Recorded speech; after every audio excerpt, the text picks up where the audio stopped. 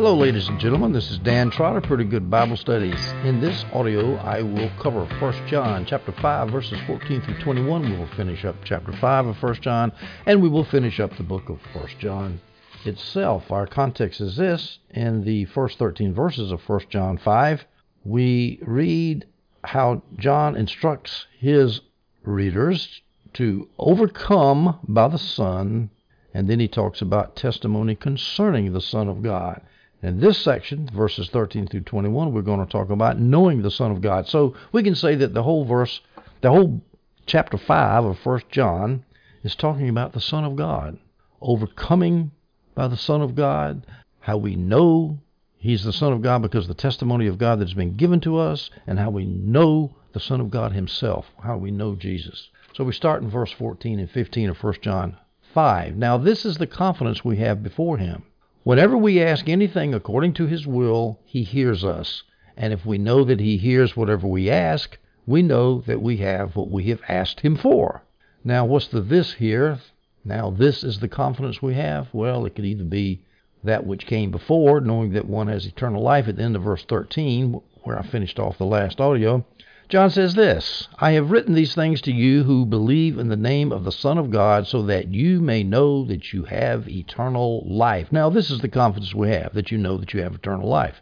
That's one option, or you can do it the way the Holman Christian Study Bible punctuates it. Now, this is the confidence we have before Him, colon, and then what comes after the colon is what gives us the confidence. Well, what's the confidence? Whenever we ask anything according to His will, He hears us. Well, whichever way it goes, both of these things are going to give us confidence. We know that we have eternal life, and we know that we ask, whatever we ask, we get. If we ask according to His will, we get it. So that's confidence, folks, eternal life, and knowing that your prayers will be answered. Now, this is the confidence we have before Him. Who's the Him? Is it God or is it Jesus? We don't know. Either one's okay. Let's just assume it's God the Father. Whenever we ask anything according to His will, now this condition, according to His will, that condition is assumed in other verses in which we say we have what we ask. Now, this is an interesting phenomenon here. Let me give you some scriptures where Jesus promises us that He will answer our prayers. Luke 11:10. For everyone who asks receives, and the one who seeks finds, and to the one who knocks the door will be open. There's nothing said there about if it's according to God's will. James 4:2, you desire and do not have. You murder and covet and cannot obtain. You fight and wage war. You do not have because you do not ask. Nothing there about asking in God's will. But I say to you, of course, it assumes that you have to ask what's in God's will. If you ask Jesus for a Lamborghini to be delivered to your doorstep tomorrow morning, do you really think that He's going to deliver the Lamborghini tomorrow morning on your doorstep? No, He will not. Now, if you think about this and carry this a little bit further, let's think about Jesus in the Garden of Gethsemane. He said, God, if it's your will, take this cup from me. So He was praying according to the will of God. He wanted something real badly, but He knew that it might not be God's will, so He put it in there. So we're going to have to assume this, and here in 1 John it's stated explicitly if we ask anything according to His will. Now, that might hurt some people's confidence. They say, well, I pray, but I never get an answer. Well, the question is, are you praying amiss? Who is it? I think it's James that says you're praying amiss. You're praying wrongly. Well, obviously, if you're praying wrongly, God's not going to give you the answer. It's just like a 5-year-old kid. Dad, I want the keys to the car. Well, God's not going to give you the keys to the car. Well, that doesn't mean He's not a prayer answering God. It means you're not praying according to the will of God. Now, let's carry this even further when we talk about praying for someone's salvation. And I've never heard people say, God, please save this person if it's according to your will. I guess it's because we're all steeped in Arminianism. Because think about it. If that person is not in the elect, you can pray all you want for his salvation. He ain't going to get saved because he's not in the elect. Now, that's a hard one to swallow. Of course, we don't know who's in the elect or not, so we just pray for him anyway. But, I prayed for an atheist father all my life from the time I was 14 years old until I forgot how old I was when my father died. It was about 19 years ago. Anyway, it was about 40 years, let's say, I prayed, and he never showed one inclination of following Christ. He blasphemed Jesus from the get-go, from every day, continuously. He hated Jesus. Now, what am I supposed to think about that? Well, he could have had a deathbed conversion as he was unconscious in a coma. I hope that's what's happened, but I don't know that. So, does that mean that I don't pray to God anymore and don't ask God for anything anymore because God didn't answer my prayer where I could see it?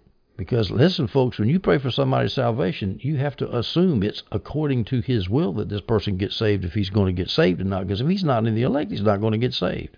Well, unless you're an Arminian, but I guess Arminians will look at that problem a little bit different than me. Okay, so God, if we pray according to his will, he hears us. And if we know that he hears whatever we ask, we know that we have what we've asked him for. Well, that's nice. So the key is always pray in God's name. Here's some other scriptures that say the same thing. John 14:13, written by the same John in the gospel. Whatever you ask in my name, Jesus said, I will do it so that the Father may be glorified in the Son. And again, that's assuming it's in God's will. Whatever you ask in Jesus' name. That should give us encouragement to pray. 1 John 3:22, a couple chapters previous. We can receive whatever we ask from him because we keep his commands and do what is pleasing in his sight. Whatever we ask from him, well, another condition, we keep his commands. You're not out there carousing, but you're living a godly life. Well, then ask what you will. And boy, I tell you, there's a lot of things that I need, that we need, that the church needs, that the society needs, that our country needs. Ask. And I figure, what's the worst that can happen? You can ask and God says no. Okay, well, I'm going to ask again. Maybe the time's not right. It is discouraging, but when you don't get an instant answer to prayer. But God is not a genie in the Bible. Contrary to all the Kenneth Copelands and Benny Hinns of this world and the Creflo Dollars, God is not a genie in the bottle that we order around. He is a prayer-answering God, but sometimes he makes us wait for the answers. That's what the essence of faith is, right? The essence of things not seen. We don't see the answer, so we keep praying. We have hope, a confident expectation of the future, which is not the present. And then when God does answer the prayers, it's just such a wonderful, joyous time when we wait, we persevere, we endure, and there's the answer. And some of our answers we're not going to see till we get to the other side of death. Jameson, Fawcett, and Brown says if we knew God's will perfectly, we could receive every single thing we ask for. Wouldn't that be nice? Well, that suggests to me that a goodly portion of our prayer ought to be asking how we should pray. And then, if we pray correctly, we're going to see answers. That's one good thing about praying in tongues, because you don't know what God's will is. A lot of times you let the Holy Spirit pray. You know he's praying in God's will, even if you don't know what it is with your constrained mind. We go down to verse 16 of 1 John 5. If anyone sees his brother committing a sin that does not bring death, he should ask, and God will give life to him. Remember, this is talking about ask and get what you ask for, if it's according to his will. Now, you can ask for a brother that's sinning not unto death, and God will give life to him. He'll answer your prayer. To those who commit sin that doesn't bring death. Now, there is a sin that brings death. I'm not saying he should pray about that. That would be praying, I suppose, outside of God's will, because if God has decided to bring death on this sinner, well, then there's no use praying about that, because that's not according to his will. Now, this actually is a difficult verse, so let's break it down a little bit. First of all, the a sin. If anyone sees his brother committing a sin. John Piper says that's misleading, and I think it is. The A is not in the original text. There's no article in the original text, and the reason there's no article there is because actually there's no indefinite article in the Greek. There's no a or an in Greek. If you want to express that, you have to leave off the article and just make it without article. Just leave the article off the noun, and then it becomes ambiguous. Are you saying committing a sin, not the sin, but a sin, or are you saying sin in general? Now, in English, we can distinguish those two things. We can't do it in Greek. John couldn't do it in Greek. So let's just say that as anyone sees his brother committing sin in general, he's living a sinful lifestyle. Now, there's two kinds of sin here. One that does not bring death and one that does bring death. So we need to distinguish. The problem with saying that there's a sin that does not bring death is the wages of every sin is death. How can you have a sin that doesn't bring death? Well, that's assuming there's no forgiveness. And so you can have a sin that doesn't bring death because that sin could be atoned for, could be forgiven. As John Gill puts it, the sin is not continued, the sin is not repented of, and so therefore it leads to death. But if it is stopped and if it is repented of, then the sin does not lead to death. Let me give you a quote from Gill. Quote, he does not continue in it. He does not live in the constant commission of it. His life is not a course of iniquity. That sin he sins is not a governing one in him. Though he falls into it, he rises up out of it through divine grace and abides not in it. And he has a sense of it and is sorry for it, after a godly sort, loathes it, and himself for it, is ashamed of it, ingenuously confesses it, and mourns over it and forsakes it. I love that prolix 19th century rhetoric. It goes on and on, but it brings the point, does it not? So I'm going to assume that this is sin, the sin that does not bring death, the sin that is repented of. We know that it's a brother, and this is important if anyone sees his brother committing a sin. So this is a Christian who is sinning. And of course, a Christian will be convicted by the Holy Spirit, and he's going to stop sinning. So that's what John is talking about here. Now, there is a sin that brings death. Now, there's a question here, is that the sin of the brother, or is that a sin of somebody else? Now, that's just not clear. So we're going to have to go through some options of what this sin that brings death is. Now, Adam Clarke prefaces the whole discussion of the verse by saying this is an extremely difficult passage and has been variously interpreted. Well, he's right. Now, I'm going to give you 1, 2, 3 interpretations of this sin that brings death that I don't really think are correct, and I'm going to give you the 4th interpretation, which I believe is correct. So let's start out with interpretation number 1. This sin that brings death is the willful rejection of Jesus, i.e. the blasphemy against the Holy Spirit. And John Gill says here, quote, the sin against the Holy Spirit, which is neither forgiven in this world nor in that to come, and therefore must be unto death. It is a sinning willfully, not in a practical, but a doctrinal way. After man has received the knowledge of the truth, it is a willful denial of the truth of the gospel, particularly that peace, pardon, righteousness, eternal life, and salvation are by Jesus Christ, contrary to the light of his mind, and this joined with malice and obstinacy, so that there is no more or other sacrifice of such a sin. There is nothing but a fearful looking for of wrath and fury to fall on such opposers of the way of life. And as the presumptuous sinners under Moses' law died without mercy, so must these despiteful ones under the gospel. Okay, so there's a sin that brings death. Well, the problem with that is, of course, that if it's a brother doing this, then we shouldn't pray about that. But John doesn't really say it's a brother. But he implies it. He says, if anyone sees his brother committing a sin that does not bring death, but there is a sin that doesn't bring death, it sounds like he's still talking about his brother. And if that's the case, then the sin that leads to death would not be the blasphemy of the Holy Spirit. And that's what I tend to think. The blasphemy of the Holy Spirit verse, by the way, is in Matthew 12:31. Because of this, I tell you, people will be forgiven every sin and blasphemy, but the blasphemy against the Spirit will not be forgiven. That was willful rejection of Jesus' ministry. He had done, through the Holy Spirit of God, miracles right in front of these hard-hearted Pharisees' eyes, and they say, oh, you're from the devil. Well, that's, you do that, you're not going to be forgiven that. Now, notice here that we have in our attempts to interpret that phrase, the sin that brings death, we have to decide what death is. Is it death, eternal death, or is it physical death? Well, here, there's a sin that brings death. If it's the blasphemy of the Holy Spirit, it's eternal death. Now, if John is talking about people who have blasphemed against the Holy Spirit, then perhaps John was referring to the heretics he's been referring to all through his letter, these proto-Gnostic Docetists who denied that Jesus had come in the flesh, said he was a ghost. Could be. That's option number 1. Blasphemy of the Holy Spirit, no use praying for people like that. They're going to hell. Nothing you can do going to stop that. Or it could refer to a distinction in the Jewish law. Some transgressions were worse than others and had a death penalty attached. So that would be a sin leading to death, the bad sins in the Jewish law. This is Adam Clarke presenting this idea. For example, idolatry, incest, blasphemy, and breach of the Sabbath. Those were serious sins. They had a death penalty attached. They were sins unto death. But here's a problem with that view.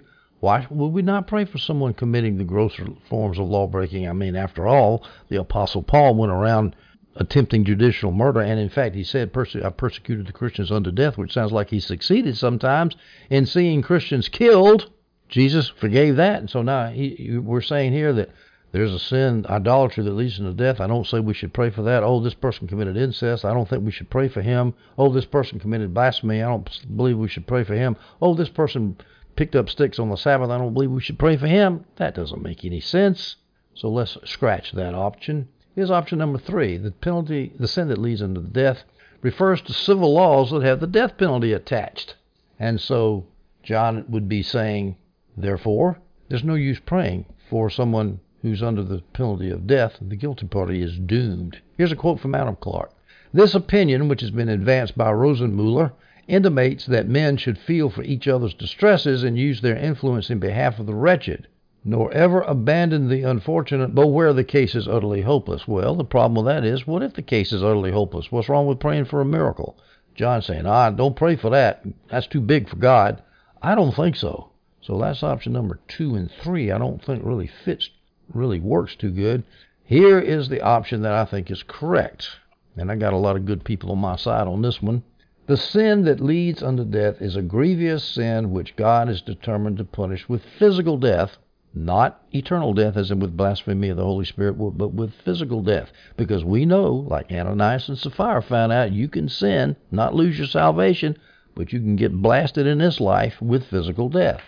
How about the guy that was sinning in Corinth, sleeping with his stepmother? I don't think Paul said he was going to be turned over to Satan that his flesh might be destroyed. That sounds like physical death to me.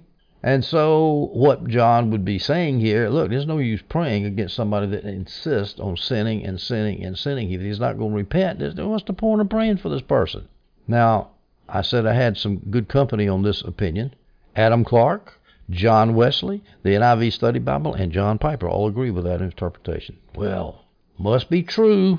We got all those guys saying it. I'm just being facetious, of course, but it is nice to every now and then have a majority opinion. I rarely have that luxury, so I'm enjoying this.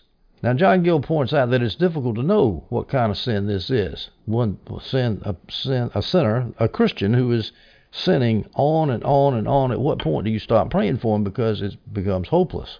Yeah, that's real hard. I remember I was working in a home for neglected and abused girls, and there was this one young lady named Emily. And Emily kept asking for prayer for me. I said, okay, I'll pray for you, Emily. What you want me to pray about? She says, I keep having sex when I go to school. And, of course, she was, these kids had horrible backgrounds, neglected and abused by their parents, beaten sometimes, or just treated awfully. But this was a Christian home, and so, she knew that it was wrong. And so she prayed that she would stop. I said, okay, I'll pray for you. So she'd go to school, come back. She said, Dad, I want you to pray for me again. About what? Well, I had sex with another boy at school. I'm thinking, well, what kind of idiot boys do you have at this school? I mean, you don't go to high school and just have sex and get seduced day after day with different people. You do it because you want it. You do it because you're looking for it. You're asking for it. Oh, please don't get on me about being unfair to women. I'm telling you, this girl was asking for it. And I said, Emily, you got to stop doing this. She says, I know. She'd go, and I mean, this must have happened 5, 6, 7 times. It just kept right on. And so finally she asked me again. I said, Emily, I'm sorry, I'm not going to pray for you anymore. It's the only time I've ever done that in my life. She said, why? I said, because you don't show any inclination, any desire to stop doing what you're doing. Now, in that case, I think that was the sin that was leading to her physical death. And I don't know whether she ended up physically dying or not. Some of those girls did, actually. I don't know whatever happened to her, but I just quit praying. Now, I might have been too hard. It's a hard thing to know when to stop praying for somebody, because I'm telling you, there was another young Christian woman. Well, she was Christian because I led her to the Lord. This was in China, but she was in her early 20s, I think, when she got saved, and her mother had abandoned her. She didn't get along with her stepfather, didn't even talk to him. She was rebellious, and she was mightily screwed up. But she accepted Christ, and that was years ago. 10 years ago? She's now happily married with a little girl and a husband who loves her. And I was advised by a lot of people, including myself, let this girl go. She's crazy. She won't listen. She won't do what she's supposed to do. She's rebellious, and she's basically only halfway civilized. I'm trying not to exaggerate. I'm actually understating the case. I have never in my life seen anybody that made my hair turn gray. But I didn't give up on her. I kept praying. In fact, I went 1 year without even speaking to her. And she called me up after a year. After I got so mad at her, I said, that's it. I did give up on her. I can't say I didn't give up on her. I didn't talk to her for a year. And anyway, she was also mad at my wife. But she didn't have a mother. Now she loves my wife now, because I guess my wife is a mother substitute. And she found a husband. And everything worked out fine. She loves the Lord. She's still, well, compared to a lot of Christians I know, she's not flying exactly right. But she's doing pretty good considering where she came from. I could have given up on her easily. I was advised to, but I didn't, and now it had a happy ending. So I just don't know. That's just a hard thing. As John Gill said, I mean, it's hard to know when you stop praying for somebody. when they're in a sin that's leading to death. Between you and the Holy Spirit on how you handle that. We go now to 1 John 5:17. All unrighteousness is sin, and there is sin that does not bring death. Well, he just said in the previous verse about sin that doesn't bring death, he said, if anyone sees his brother committing a sin that does not bring death, and in verse 17, there is such a sin that does not bring death. Now, that seems kind of strange to me. Why would he say that? There's a sin that does not bring death. Why does John make this obvious statement here? Well, it might not have been so obvious to the people that heard it. John's readers might think that since all sin leads to death, there's no sense to pray for anybody. Oh, we got a brother, he's sinning. Well, just let him go. No sense to pray for him. And John's saying, no, wait a minute. There's a sin that does not bring death. That brother, like that young Chinese woman, she could be brought back from death. So yes, it's unrighteous and it's sin, but that doesn't necessarily mean they're going to die. You need to pray for them to keep them from dying. So John would be saying, yes, I can see that all unrighteousness is sin. Yep. And all sin leads eventually to death. Yeah, that's true. But in the case of your brother, his sin does not necessarily bring death. So remember to pray for him. And I think that makes a lot of sense. Now, the Holman Christian Study Bible uses the word and here instead of but. All unrighteousness is sin, and there is a sin that does not bring death. But many translations have a but there. Here's the Mace New Testament. Everything that is contrary to virtue is a sin, but every sin is not a mortal sin. And that makes it clear. He's conceding, yes, it's true that everything that is unrighteous is sin, and that's bad. I grant you that, but it doesn't mean that every sin is going to lead to a mortal death. Not every sin is a mortal sin. 1 John 5:17, the New American Bible, all wrongdoing is sin, but there's a sin that is not deadly. So I grant you that I'm not saying that sin is okay, but I'm saying there is some sin that doesn't lead to death. We need to pray for those brothers. 1 John 5:17, Wesley New Testament, there is a sin unto death, and do not say that he shall pray for that. All unrighteousness is sin, but there is a sin not unto death. Here's the Bible in basic English. All evil doing is sin, but death is not the punishment for every sort of sin. So that makes sense. So we need to pray for these brothers. Now that's one option as to why John made that statement, that there's a sin that does not bring to death and we need to pray for them. Here's another option. Weak believers, upon hearing of a sin unto death, they might think that they have committed such a sin.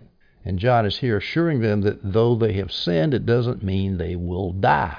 So John would be saying this, all unrighteousness is sin, and that's true, you people who are so worried about your sin, but just remember there's a sin that does not bring to death. In other words, the option is it the brother that is sinning and we are scared that he's going to die because of his sin, so we're not going to pray for him, or is it me personally? Is it a Christian who's not looking at his brother, but is looking at himself and saying, well, I've sinned, and therefore I'm going to die, so there's no use praying for me? Either way, John is encouraging, hey, pray for your brother that's in sin. Don't give up on him. 1 John 5:18. We know that everyone who has been born of God does not sin, but the one who is born of God keeps him, and the evil one does not touch him. Now, John says we know. He uses that word over and over in the book of 1 John.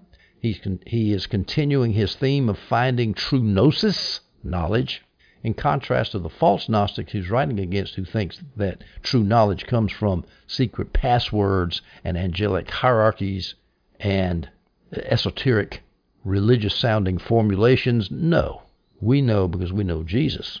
And again, that's the theme of this whole chapter, really, is knowing Jesus. We know that everyone who has been born of God does not sin. Now, why does John say that everyone who is born of God does not sin? And of course, that means not sin continuously as an habitual lifestyle. Why does John say that? Well, he added that, according to Jameson, Fawcett, and Brown, to avoid the possible abuse of verses 16 and 17. Now, there are two possible erroneous takes people could make on those two verses that we just read about sin leading to death and sin not leading to death. Here's the first possible error that people could make. People could abuse the fact that there is sin not leading to death. They might think, oh, there's a sin not leading to death. Well, I can sin. It won't lead to death, so I'm free to sin and do whatever I want to. Well, John's going to stop that abuse in verse 18 by saying this, everyone who has been born of God does not sin. So get it out of your mind that just because I said there's a sin not leading to death, that you can get out and do all kinds of sin that doesn't lead to death. You're not going to do that because you're born of God. And guess what? Like Father, like Son. God's holy. You need to be holy too. All right, that's the first possible erroneous take people could make. There's a sin not leading to death, so I can go ahead and sin and not end up dying. Second erroneous take people could make on those previous two verses, they could abuse the fact that there is sin leading to death. They could think any sin I do will lead to death, so it's no use praying because I'm doomed. Well, John guards against that problem by saying the evil one does not touch him. So quit thinking that you're doomed just because if you've been involved in a sin, stop sinning. Don't think you're doomed. Just stop sinning and exhibit the holy characteristics of your Father. Now, let me just repeat this, because I've said it before. We know that everyone who has been born of God does not sin. That doesn't mean he never commits a sin. It doesn't mean sinless perfection, in other words. It means, well, it could mean one of two things. It could mean one born of God does not sin unto death, so don't think that you're going to die when you commit a sin. Or it could mean that does not sin in the sense of living under the power and dominion of sin continuously as a habit. Present tense there has the aspect of continuously, habitually sinning. That's extremely important. I mean, if you interpret it that way, we know that everyone who has been born of God does not sin. Oh, really? Christians never sin. Well, that's not reality. Either in my life or the people I've been around, Christians sin big time. The difference is, of course, that they're forgiven for it and they confess it and they don't go around justifying it like people in our pagan culture do. Oh, I love my homosexual partner, so therefore if it's love and it's consensual, it's okay. You know, they make up their own standards. Now we have this phrase here, but the one who is born of God keeps the brother and the evil one does not touch him. This phrase, the one who is born of God keeps him. Well, there's two ways you can interpret that. The one, and it depends a lot on the pronoun there, of textual variance on the pronoun him. The King James uses auton, which is keeps himself. So you would read it this way, but the one who is born of God keeps himself. He looks out for himself. Well, already I have a little bit of a theological problem there. Keeps yourself? How many people you know keep themselves? Let me read that in the King James. We know that whosoever is born of God sinneth not, but he that is begotten of God keepeth himself. However, as the Cambridge Bible for Schools and Colleges says, most editors prefer auton there for the pronoun which means him, not auton, himself. The Holman Christian Study Bible has him. So, and I think that's what it is, because I don't think Christians are going to be keeping themselves. But then if you say that, the one who is born of God, that's Jesus, keeps the Christian who is born of God. But then doesn't that sound awful Arian? Jesus is born of God. Well, the answer to that, he's born of God in the sense he's the only begotten Son, just like at the Nicene Creed, which condemned Arianism from here forever. So I don't think any Jehovah's Witnesses are going to get any comfort out of that verse.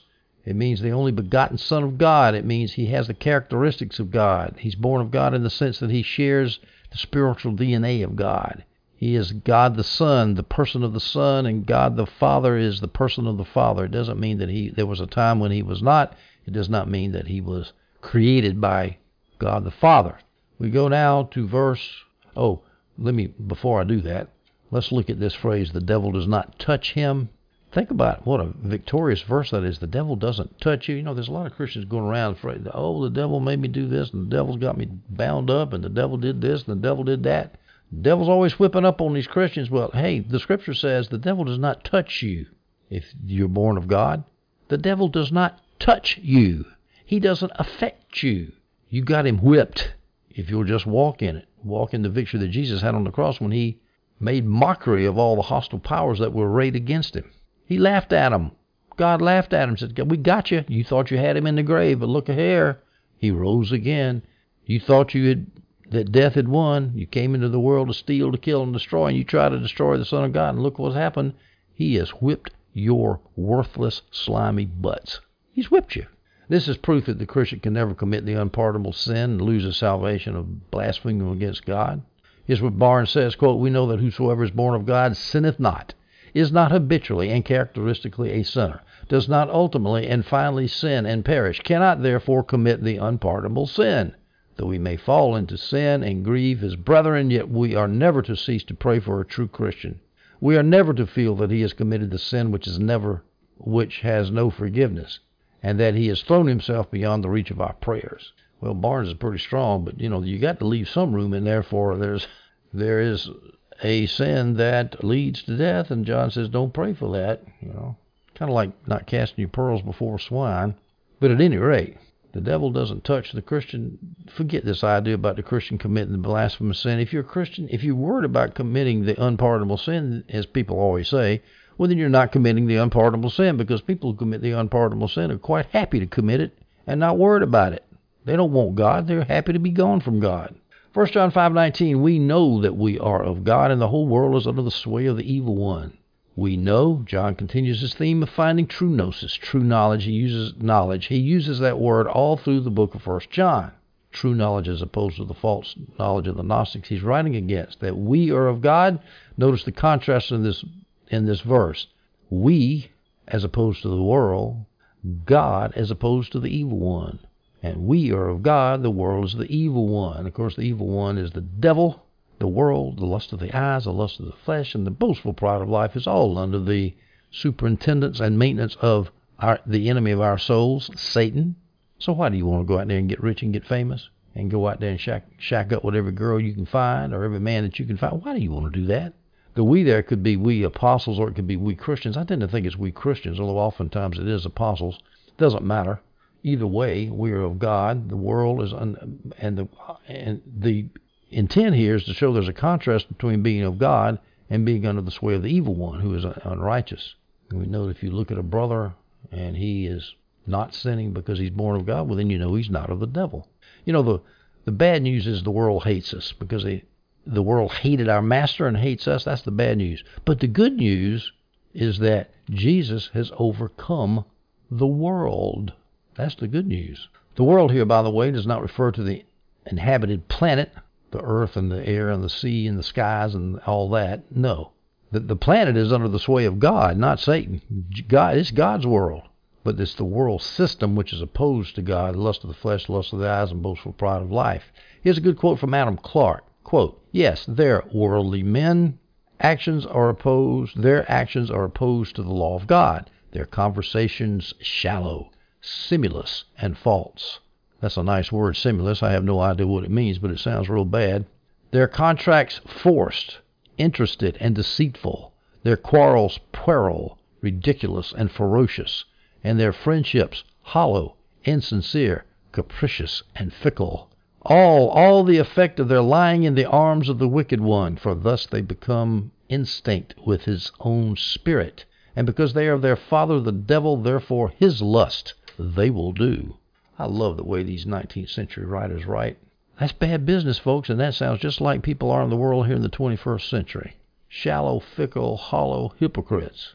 They're not going to love you, even though they say they love you. This idea of the world being opposed to Christians, John mentions it in 1 John 4:4. You are from God, little children, and you have conquered them, because the one who is in you is greater than the one who is in the world. As I was saying, that's the good news. Jesus in you is greater than the devil that's in the world. You have to live in the world. The world's going to hate you because it hated your master, Jesus. That's okay, because Jesus is bigger than the world. I'm telling you, things are so hard in this world, you have got to hold on to the power of Jesus that's in the Christian. You've got to be reminded of it. You need to recite the scripture over and over again. Listen to Christian music that puts the scripture in there. In fact, I just heard a song the other day. As greater is he that is in you than he is who is in the world. And I said, yeah, I just read that in 1 John 4. I don't need to be beaten down by all the filth, the wells of poison that are poured out every day. I mean, just the other day I read two news articles that said that the new #1 song by B. Cardi, rap singer, the lyrics are so filthy that they couldn't even quote them in the article. It's all about teenage prostitution or something like that. And our culture has gotten so degenerate that, and it doesn't stop. It just, the sinners start nibbling at the edge of the culture, and then they take a bigger bite, and then they get worse and worse, and pretty soon our culture is circling down the toilet bowl, and we're about to be flushed. John 17:14 says, I have given them your word, Jesus speaking. The world hated them because they are not of the world, as I am not of the world. As I said, that's the bad news. The good news is, greater is Jesus in you than the devil that's in the world. 1 John 5:20, and we know that the Son of God has come and has given us understanding so that we may know the true one. There's that word know again. true knowledge as opposed to the false knowledge of the Gnostics. We know that the Son of God has come and has given us understanding so that we may know the true one. Again, Son of God is a big theme of this chapter 5, the Son of God, knowing the Son, knowing about the Son, testimony concerning the Son. He mentions true one. The Son is the true one. He's the true God, in other words. This idea of proving true as opposed to false is all through the book of 1 John, whom our hands have handled, our eyes have seen, our ears have heard. He's real. He's not a ghost. He's also divine, because in this verse 20, he says he is the true God. So not only is he true man, he is true God, and I'm going to prove it to you. He's the true one. So John is trying to shore up the shaky belief of some of his readers, apparently. John says in verse 20, we are in the true one. In can be translated. Every time I see in, I just immediately substitute in union with. We are in union with the true one. We are in union with him. That is his Son, Jesus Christ. We're in union with the true one, God. That is in his Son, Jesus Christ. That is in union with his Son, Jesus Christ. So we're in union both with the Father and with the Son.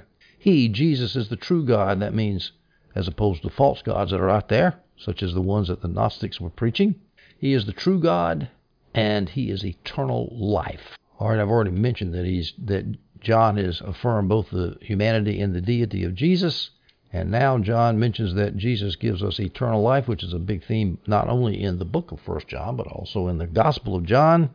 He's repeating what he said back in verses 11 through 13, some of which were mentioned they were all mentioned in the last audio. Let me read them again. And this is the testimony. God has given us eternal life, and this life is in his Son. Eternal life. The one who has the Son has life. The one who does not have the Son of God does not have life. I have written these things to you who believe in the name of the Son of God, so that you may know that you have eternal life.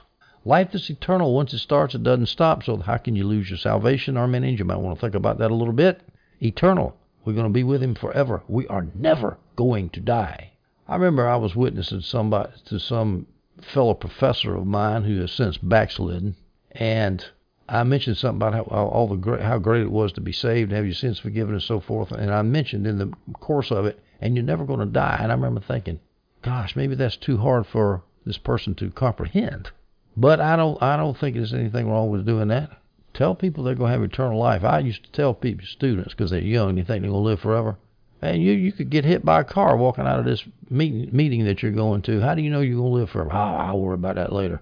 Well, if you can find somebody who's worried about dying, tell them about eternal life, because death is something, folks, that hangs over everybody's soul. Like Hamlet, maybe I should shuffle off this mortal coil. I don't know what death is going to be like. That famous passage in Shakespeare's Hamlet. Everybody's got a theory of the afterlife. I'm just going to disappear, or I'm going to go to heaven whether I believe in Jesus or not. It doesn't matter about my sins. Yeah, wishful thinking.